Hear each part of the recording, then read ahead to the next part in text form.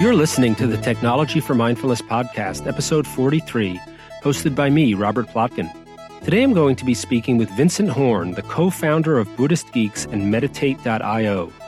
Vincent began teaching meditation in 2010 and has been called a power player of the mindfulness movement by Wired magazine, and was honored to be featured in Wired UK's Smart List, 50 People Who Will Change the World. You can find out more about Vincent Horn at BuddhistGeeks.org. We're extremely pleased to welcome Vincent Horn to the Technology for Mindfulness podcast.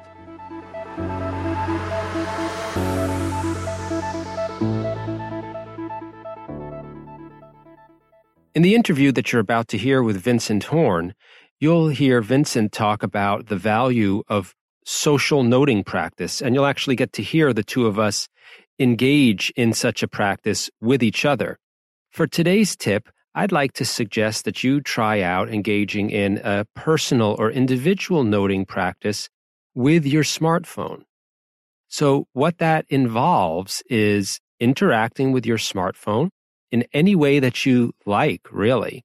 It could be as simple as just picking up your phone, waking it up, and looking at the home screen, or it could be going onto social media, onto a website, reading or writing a text message, and then paying attention to whatever is in the forefront of your attention.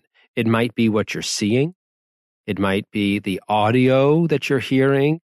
It might be feelings in your body, tension, or your breath.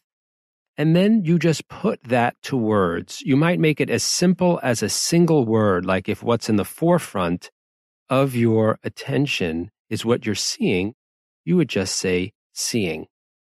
And then in the next moment, you pay attention to what's at the forefront of your attention. And if it's what you're hearing, you would say hearing.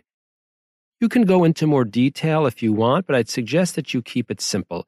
And if you're wondering, why do this?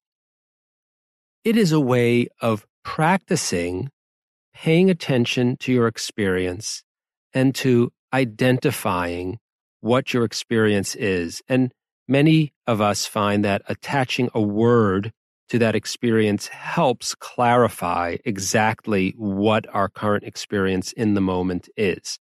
And one reason I found this kind of practice helpful in connection with use of my smartphone is that I, like so many of us, often find myself engaging with and interacting with my smartphone automatically, reflexively, and without really paying attention to what I'm actually doing. So by pausing and forcing yourself to not only pay attention to what your experience is, but attach a word to it, you can cultivate that ability to be aware of what you're doing and thereby create the opportunity to make more conscious decisions also about how and when and why you use technology. Give it a shot. I hope you find it helpful, and I hope you enjoy the upcoming interview with Vincent Horn.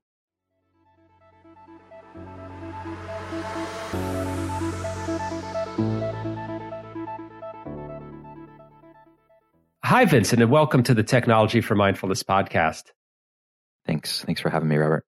You're welcome. I'm really glad to have you on here today. One of the reasons is that you have been in the, let's call it the online digital mindfulness world for a really long time. I mean, it's not an old field, but in internet time, you've been doing this for a long time, founding Buddhist Geeks and running many different projects through different iterations. I wonder if you can just start by telling people what got you into this, what motivated you to found Buddhist Geeks, and tell people a little bit about that organization for those people who don't already know about it. Yeah, sure. So Buddhist Geeks is primarily known as a podcast. We launched in 2007, January 1st, right at the beginning of the sort of podcasting era. As you say, it's not a very old space, but it's amazing to me that's been well over a decade now. And we launched my co-founder Ryan Olke and I launched with an intention in mind to explore the way that Buddhism, the tradition, was intersecting with modernity. And over the years, that conversation has continued to evolve and change and developed in directions mostly that have to do with my own interests as the host. And how I got into it is that I was, prior to this, a computer engineering major, and started to come back around to meditation. I'd first been introduced to it as a teen and had gotten actually fairly deep into it without knowing that, and then looped back around to it in my late teens and became extremely serious about meditation and contemplative practice. And so I dropped out of my engineering program in order to become a full-time meditator / waiter. And really, Buddhist Geeks was the attempt to try to integrate or bring those two halves back together to figure out and make sense of these two very different realities. My love for technology and this sort of burgeoning internet. I'm an elder millennial, so I kind of grew up with the internet, as all of us did. And then on the other hand, this contemplative practice in the depths of mind training and exploration of consciousness, and the way that those two, at least in the beginning, seemed diametrically opposed, if not completely different realities. Of course, as I did Buddhist Geeks and had all these conversations, I realized, of course, they weren't. And increasingly, I think the public conversation around it is leaning in that direction.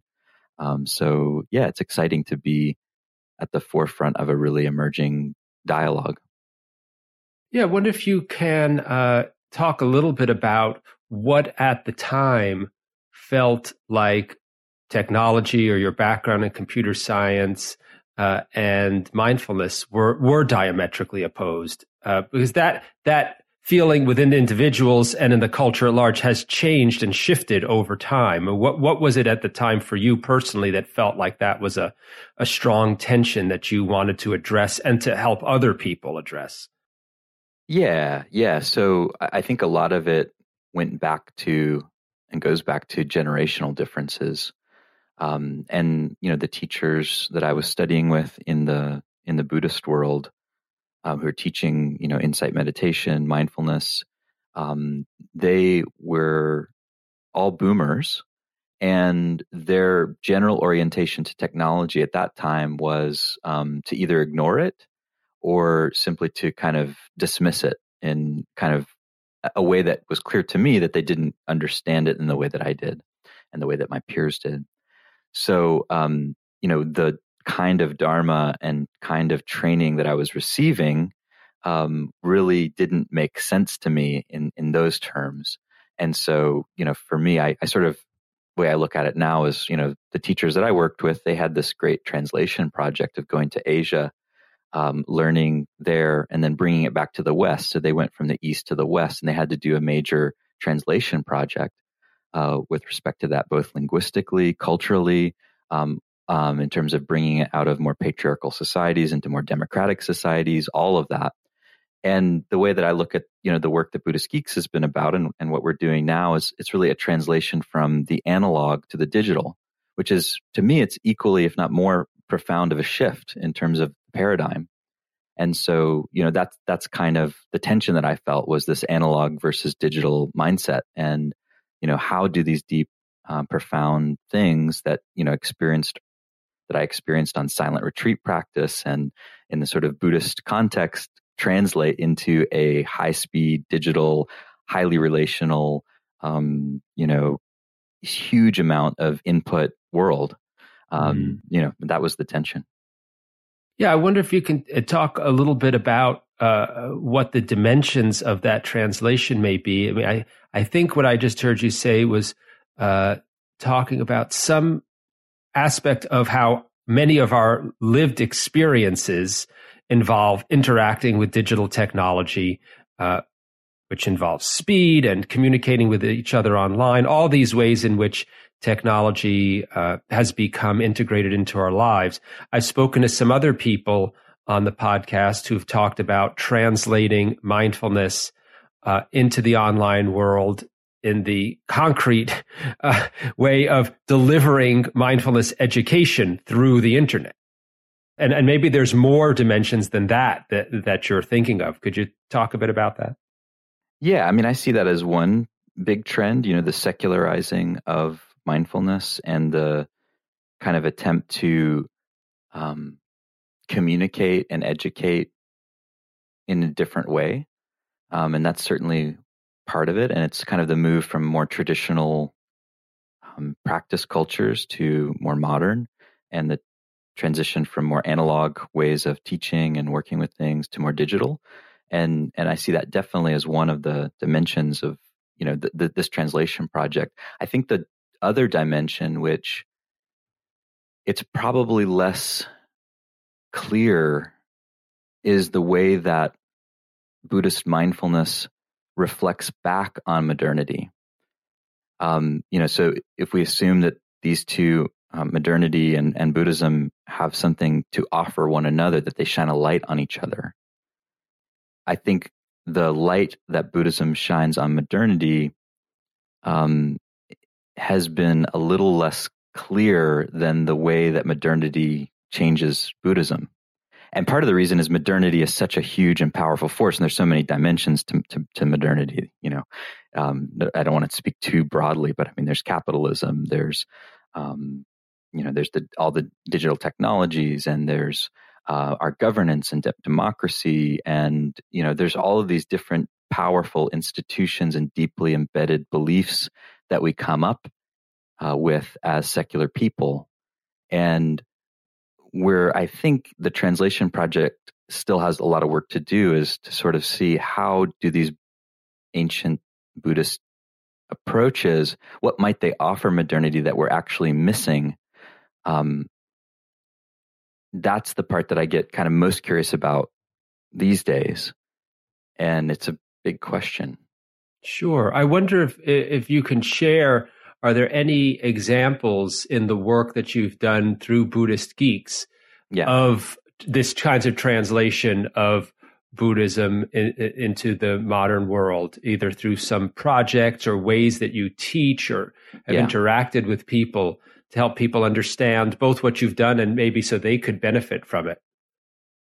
Yeah. So, one project that I see starting to actually catch hold and start to enter the mainstream dialogue now that we were really exploring on Buddhist Geeks from day one is the whole conversation about the difficult aspects of the contemplative journey, or the what one of my teachers called the dark night stages of practice. Yes. And the way that, when one gets into meditation in a kind of serious way, meaning, that it becomes part of one's life. It's like a serious part of one's life. And it starts to influence not just what we do in terms of our habits each day, like coming and sitting for a little while and then going to work and doing our thing, but it sort of becomes something that we're always considering, or we're coming back to again and again throughout our day all the time.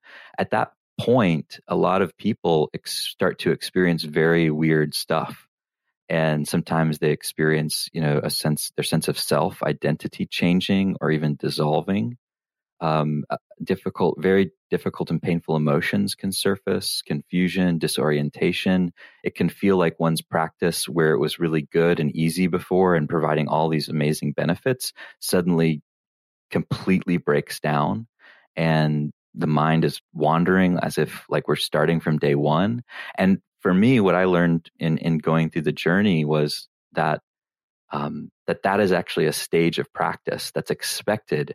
If your attention gets honed enough and you become focused enough and paying attention consistently enough, that's supposed to happen. Your ego is supposed to dissolve. Your sense of identity is supposed to break down. And that's what these practices were originally designed to do.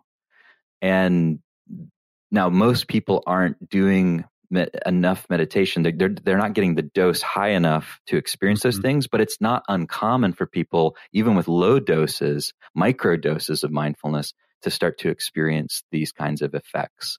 And so that has been a deep conversation on the podcast. It's central to how I teach meditation. I sort of want to help people move through that phase and get to the other side, because there is another side, and on the other side is actually really, really good for a while until it gets bad again. But that this is sort of starting to enter the mainstream dialogue in terms of a backlash to mindfulness. It's one of the backlashes that seems to be happening now.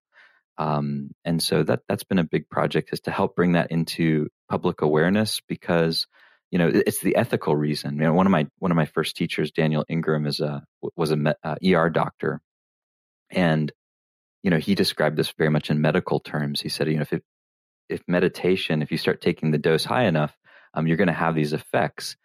Now, imagine if I were a surgeon, and you came onto my operating table, and I made this huge incision right in the center of your chest, and then you got up and left right there.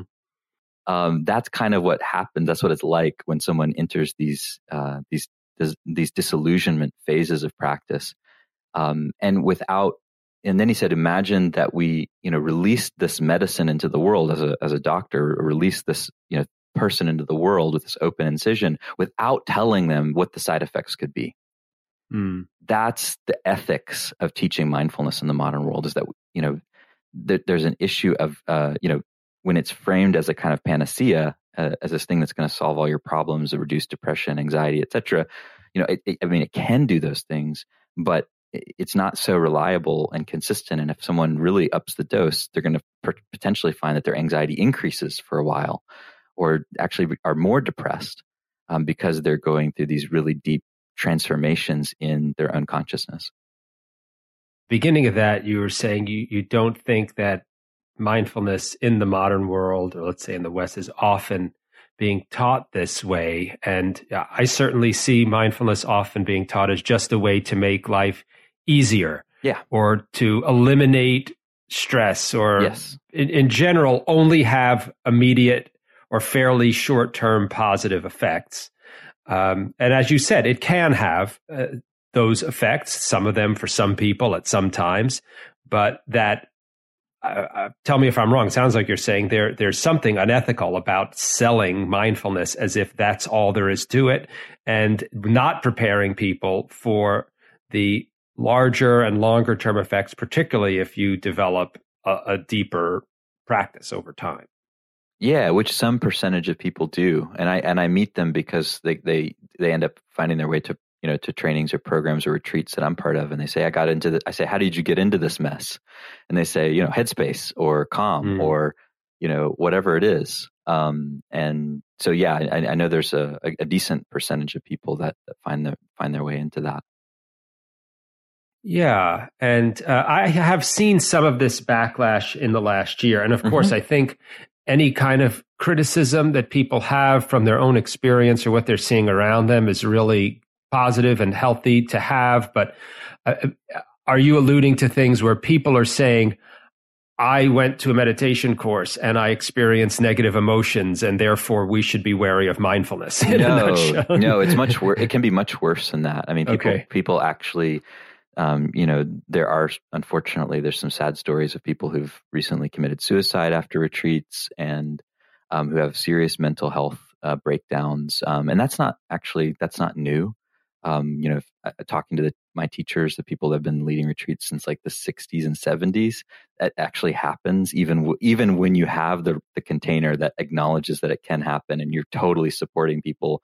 It still can happen.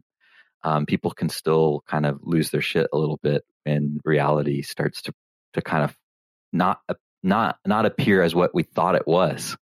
That can scare people, or it can surface deep wounds or traumas that were present and held in the body, but that we didn't know were there, because suddenly, we're wide open, and all these things can kind of rush to the surface, and it can be, for some people, overwhelming if they're carrying a lot of pain or a lot of, it's often pain that brings people to this practice. So in a way, you could say, it's even more of an issue because of what the kinds of expectations that people bring to the practice, that it's going to heal them or fix them. And I think it does actually provide a deep path of healing, but I'm quite sure that healing, it has to happen relationally, with other people, with competent mentors and a network of support, and that it can take years and decades of really engaging in the process, and pulling in other resources like psychotherapeutic resources or economic resources. It's not just that mindfulness can do all of that. Yeah, and I think for the people out there who don't know this, many, if not all, of the major meditation retreat centers, I think they're all aware of this, definitely. Oh yeah, many, if not all of them, have medical doctors on site or relationships with them, and are now familiar with using a variety of ways of interacting with people. Because of what you said. And, I often wonder whether part of this, when you said it's relational, if this is a function of the fact that mindfulness is now taught from teachers who don't have an ongoing relationship with students. Someone might attend a silent retreat for a week at a place they've never been to before with people they don't know, very different than traditionally when you would be living near your teacher. They'd be part of your community. You'd have ongoing interactions with them and with other people. This is a very different situation in the modern world. Maybe you could speak to that a little bit. Yeah, it is. I mean, it's exactly what you're saying. I mean, it's not that all traditional cultures had that. Like in Tibet, people would go meet their teacher, get instructions, go into a cave for a year, and then, at some point come back, find their teacher was dead, and go find another one. But for the most part, like the early contemplative communities were often monastic. They often lived together, like in the Zen tradition in China and Japan. People were living at monasteries together, and it was a way of life. It wasn't a lifestyle. And so, that's obviously changed with modernity as, people have become more individually focused and less communal. We all kind of have our own separate dwellings, and, we really value our autonomy and our agency, and we don't necessarily want to get entangled sometimes in some of the challenges of community for very good reasons, because there's all sorts of issues that come up with working with teachers, especially in a kind of vertical relationship, where there's power differentials. And yet that's can be the most useful thing, is to find people that one can trust, both peers and teachers and mentors and guides, to be able to move through this stuff, because it's just so hard to trust our own mind sometimes, when it's like we're kind of losing touch a little bit with our previous realities. I wonder if you could talk, as I started out saying at the beginning of the conversation, you've been doing this for a long time.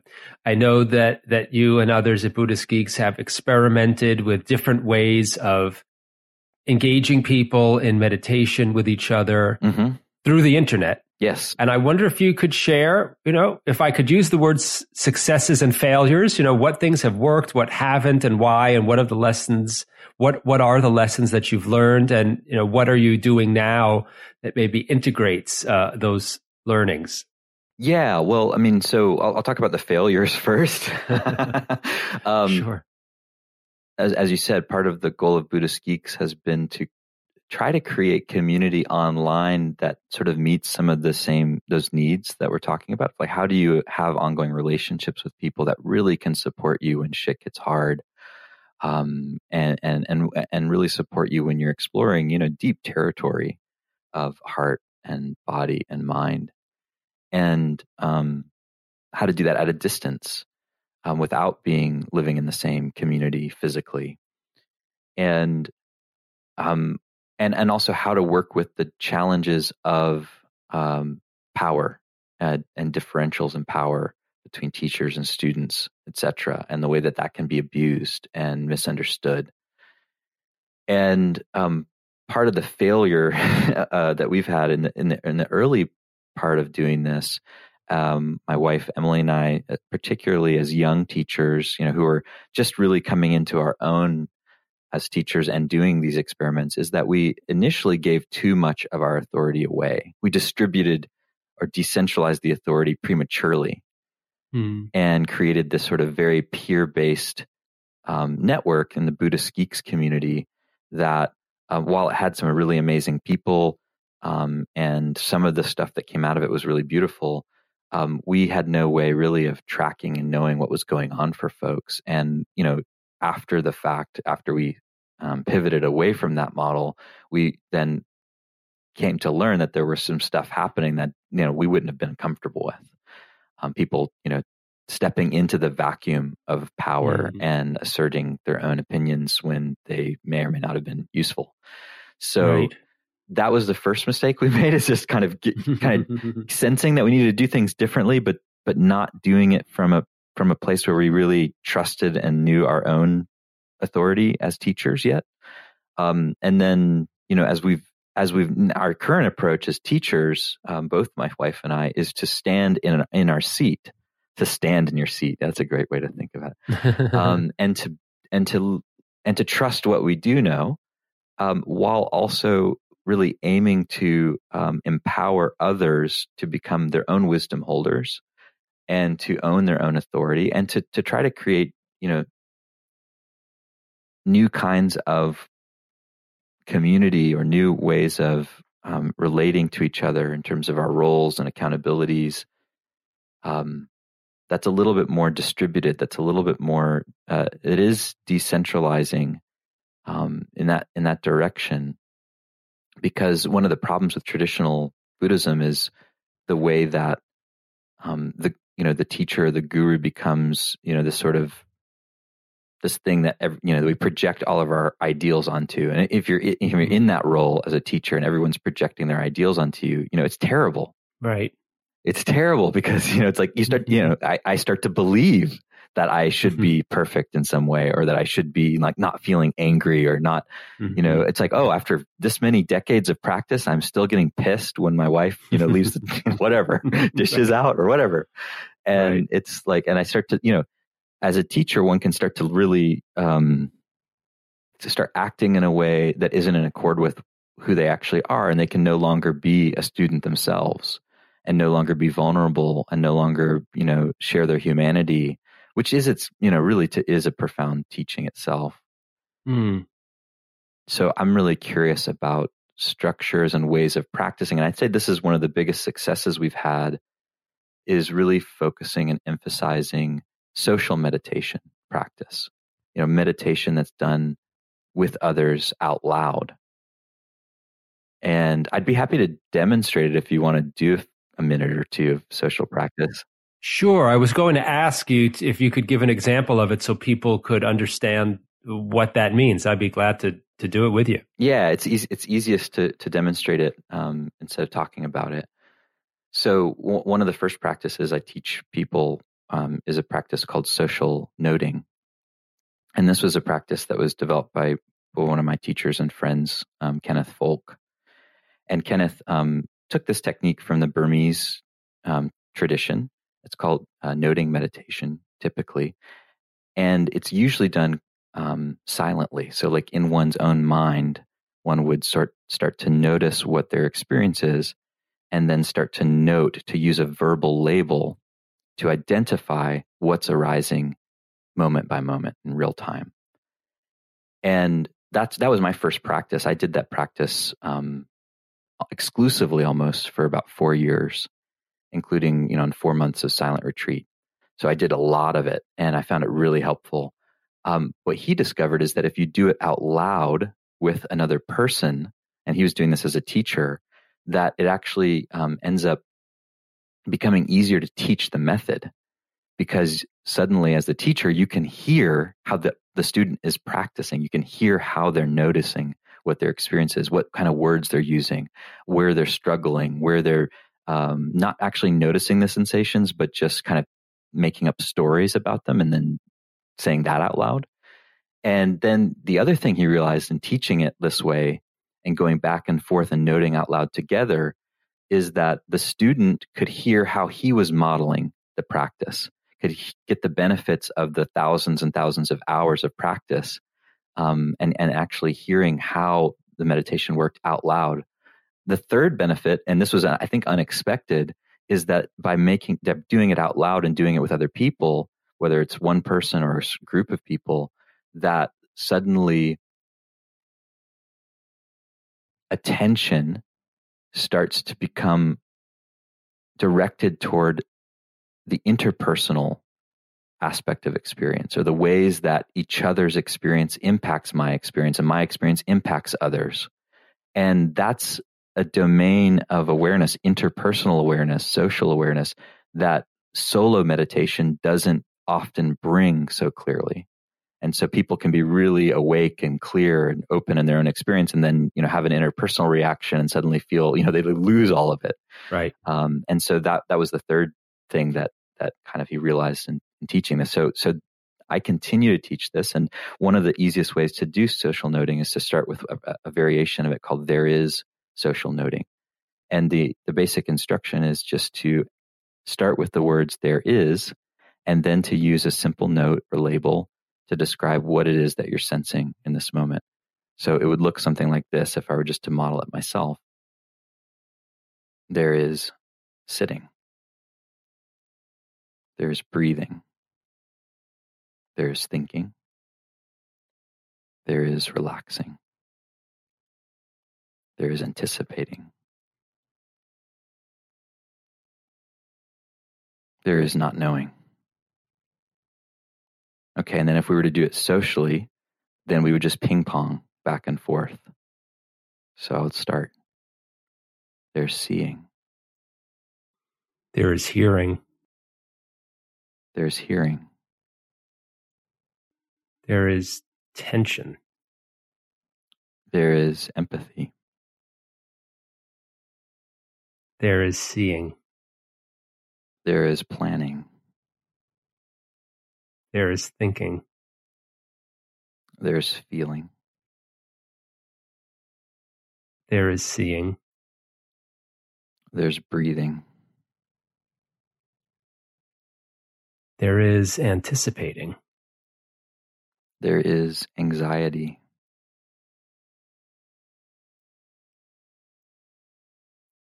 There is calmness. There is allowing. There is breathing. There is gratitude.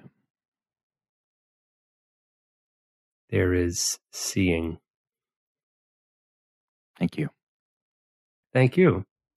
It's interesting. I've done that before, but only in person. So it's very interesting to do it online with someone who I'm not physically present with. It has a different tone. Mm-hmm. Yeah, and usually when I lead these kind of exercises, it's online and with video, so you do get a little bit more dimensionality, which is nice.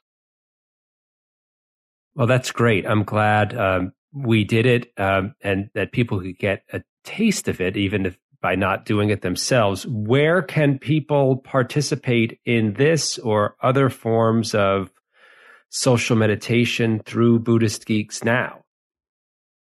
Yeah, so I am leading a training called Pragmatic Dharma training, and that's a Buddhist Geeks project. It's at pragmaticdharma.training. It's actually pretty limited. It's only about 50 participants, and it's, I'd say, close to full at the moment. So it may be that's not going to be the best avenue for a lot of people. But I've got other folks that are also leading trainings through Buddhist Geeks and doing social practice. So I'd say just maybe check out BuddhistGeeks.org and see what's out there, see what's available. My wife and I also teach retreats together, doing different lengths of retreat, and always welcome people that are wanting to explore social practice and silent practice and the combination of those. So that's also part of what we do. That's great. And this may open up a whole other can of worms that we could probably talk about for a very long time. But when you mentioned that this group meditation online is limited to 50 people, yes, I wonder if you could talk a little bit about what went into a decision like that, yes, a decision to do it live rather than pre-recorded, or what is ever popular now, an app. Yeah. There's so many modalities you can choose now and design online. I wonder what went into your thinking about the particular ways in which you're doing this now. online? Yeah, well, so I'll describe the design of this training, and then I can talk about why why we design it this way. So the pragmatic Dharma training, it's limited to 50 people because it involves a lot. So every participant I'm meeting with monthly, privately, for like a half an hour, or every other month for an hour, and we're actually having like a private conversation about their practice. That is a really powerful way to catalyze practice, to be able to do one-on-one work with someone. As I'm sure I'm sure you've had worked with someone one-on-one before, whether it's a therapist or a meditation teacher. It's really powerful. Yes. And then the other part of the training is a weekly group meeting with a very small group of people, a dozen or less folks. And in that group, which I facilitate, we do social practice together. We check in about how our week has been. We open it up for discussion to just see what people want to explore and talk about. And so, there's only so much time one can do that because it's very high touch. It's very relational. And the reason that it's designed that way is that I've found that those elements of both the one-on-one relationship with teacher or mentor and having a small group of people to train with and to start to get to know and have real relationships with peers, that those two things seem to be really necessary to help catalyze the type of deepening that I'm interested in as a teacher and that I went through as a student. And that without those things, it can be really hard to DIY it. And so, the way I think about it is like, I want to offer trainings that are for people who are independent in their practice. They're doing their own thing, but want to do that interdependently, with others. And so, part of it too, for me is like, I don't tell people what they should be practicing or tell them, I know all these practices, but I don't presume to know what they need all the time. Even if I give feedback and see things I think might be useful, like ultimately, it's the practitioner, it's the person that's got to decide how to practice and how to get to know their own mind and to trust their own intuition and instincts. So that's the reason. And, for me, I see the apps and things like that. So we have an app, I'm not, I think there's usefulness in having apps because it introduces people to practice, and it's a resource. It's a training resource that can be really helpful. So long to me as it leads or can lead, or it gives a pathway to lead to something deeper that can work for people. That's great. I mean, I certainly know meditation teachers who either only teach in person or have been resistant to teaching online, and I can definitely understand the feeling of the true value of physical in-person social meditation and guidance and teaching.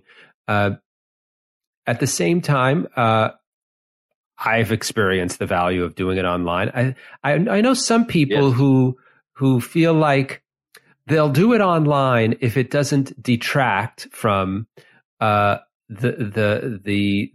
I don't want to just say transmission of knowledge, but I actually want to push further and say, are there any ways in which meditating online remotely can't just, let's say, retain some of the features of in-person meditation? Are there any ways in which you found it can enhance the experience or have benefits that in-person doesn't? Absolutely. Yeah, absolutely. Because it's sometimes the case, and I've been part of many of these communities and trying to build these kind of communities, that online communities or online, in the Buddhist terminology, online sanghas, communities of practice, are affinity based. People are there because there's something that they all have an affinity for that can be very specific, like pragmatic Dharma. That's like a specific way of approaching meditation and mind training and living. It's rooted in these very specific lineages and these very specific philosophies. If I were to start a pragmatic Dharma thing in my local city, it's like maybe 2 people would show up. Right. But online, 100 people show up. And so there's something amazing about a group of people who have a shared affinity coming together to do something together. And, I think in the past, pre-internet, that was only probably ever possible in major urban areas where there were enough people that you could get that kind of affinity group together in person. And now it's like that can happen everywhere and anywhere online. And to me, that is really powerful. And it is really, it's a special kind of community that is in many ways better for learning, a better environment for learning than if one were to just get together with other people in person, but not have a shared affinity. Yeah, it's for those people who are familiar with the term long tail. Yeah. This is the term, right? Originally in marketing, I think, for, when it became profitable to market super niche products, books that only maybe 300 or 400 people would buy, which would never have made sense to sell in Barnes and Noble when that company still existed because the market wasn't big enough.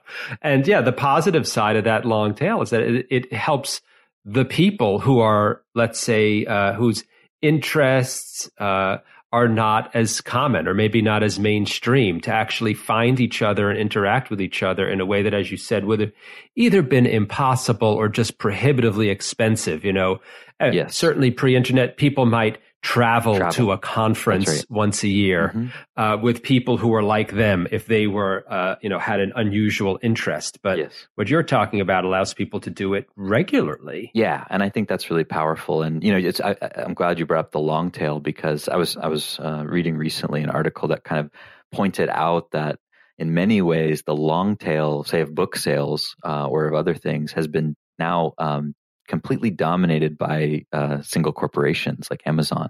Mm-hmm. And so that's one thing that I think is maybe worth thinking about, for the future of mindfulness and online and technology is, what kinds of platforms are going to arise that could enable these affinity groups? And let's maybe be a little bit more wary of what's driving these platforms before we kind of adopt them wholesale. Because, and this is one of my current kind of critiques of modern mindfulness, which is that there's this underlying economic operating system running underneath it that we often aren't critical enough of. And that's kind of digitally fueled capitalism in our case. And, I think the platform makers shape the experience of the users on the platform in profound ways that are often invisible. And now, we're seeing that with social media and Facebook and Twitter, and that the backlash of that's starting to hit us in terms of our governance.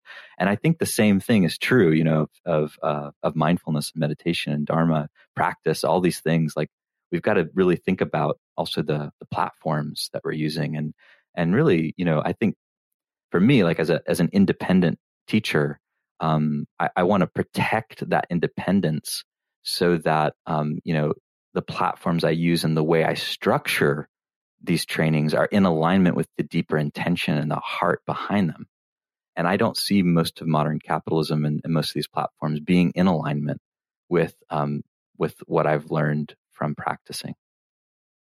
It's very interesting. You think about two different models of, let's call it, aggregating services or production. You've got a company that might vertically integrate and become huge. I think that's what you're talking about, is like the risk of maybe mindfulness going in the Amazon direction. Yeah, I mean, you could say Headspace is already, moving in that direction. Right. And, I've been thinking there are other models, and sometimes, they lose their original intent. But in the organic food industry or even in coffee, there are companies that really make they make an effort to grow big by becoming, let's say, a collective or an aggregator of small cottage industry companies that allow those individual members to retain their individuality and their smallness, but get the benefit of being part of a collective. And yes.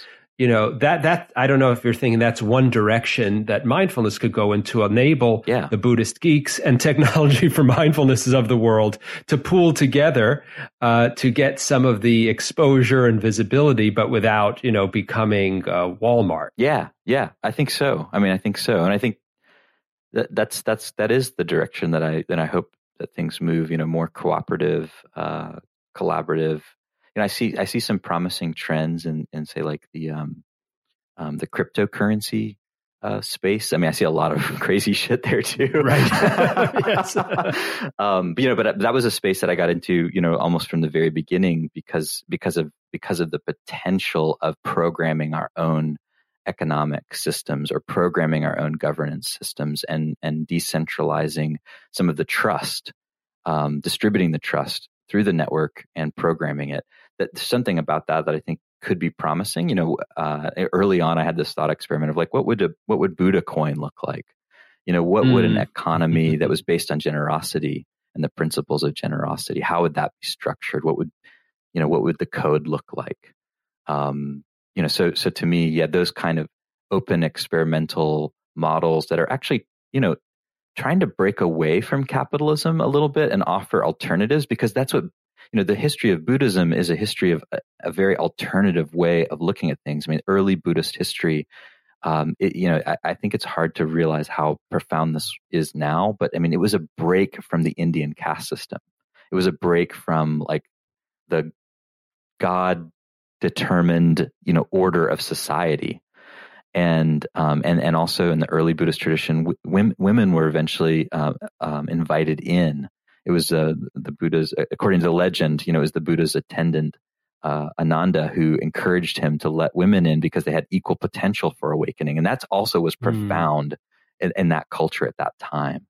And so, I think it's something about the realization that comes from investigating the heart and opening and clearly seeing, what this human life is like, and where we suffer and where we hurt each other, and gaining wisdom into that actually can enable one to think differently about society and how we structure things on a social and systemic level.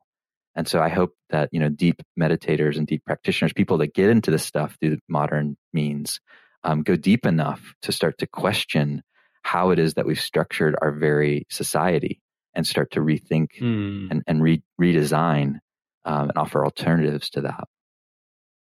Yeah, that's amazing. I mean, it sounds like the hope is that what Buddhist Geeks is doing will help people transform in a way that would help Buddhist Geeks and other organizations like it grow and become more sustainable at what they're doing. Yeah, and in a different way, in a way that's generosity powered, as opposed to, kind of continuing to do some of the things, using the tactics and strategies that, just taste bad. It's just like at the end of the day, it's like, okay, like I'm getting results, but damn, that doesn't feel good to like use artificial scarcity to encourage someone to take an action. When I said earlier that there's like not that many spaces filled, it's not because I want you to be interested in it. It's because it's actually true. Right. And I think part of the reason it's true is because, like we're part of what we're doing with these new trainings is we're using a transparent generosity economic model, which is a new thing. We're sort of giving people data about how much we think we need for this program to work, what the average is that people are actually giving, and then what the range is. And then we're saying, hey, it's up to you. Like, it's up to you how much you want to give and what you can give, given your exchange rate compared to the US dollar, given your current economic situation, given whatever.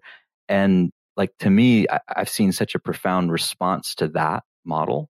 And that's been part of my own personal experimenting. Like, what can I do to move things in the more generosity direction?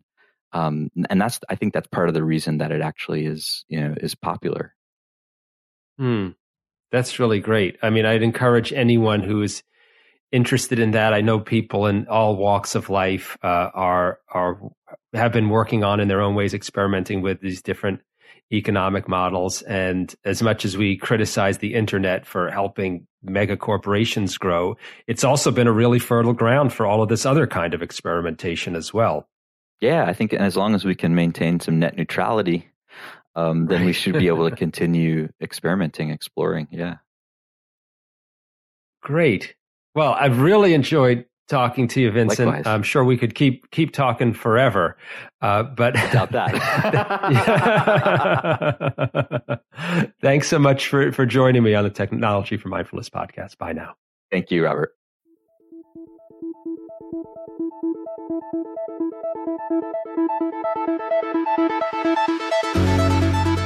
Thanks for joining us for this Technology for Mindfulness podcast with me, Robert Plotkin, and today's guest, Vincent Horn, a meditation teacher and co-founder of Buddhist Geeks.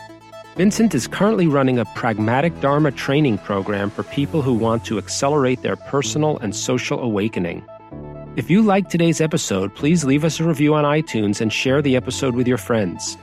Those and all other links are in the show notes. And check out our blog at technologyformindfulness.com for information and tips about science, technology, and mindfulness. And find out about our Tap Into Mindfulness course for helping you to take control of your smartphone at tapintomindfulness.com. I'm Robert Plotkin, and I'll join you next time on the Technology for Mindfulness podcast when we'll welcome back author and independent filmmaker John DeGraff, this time to talk about mindfulness, environmentalism, and beauty.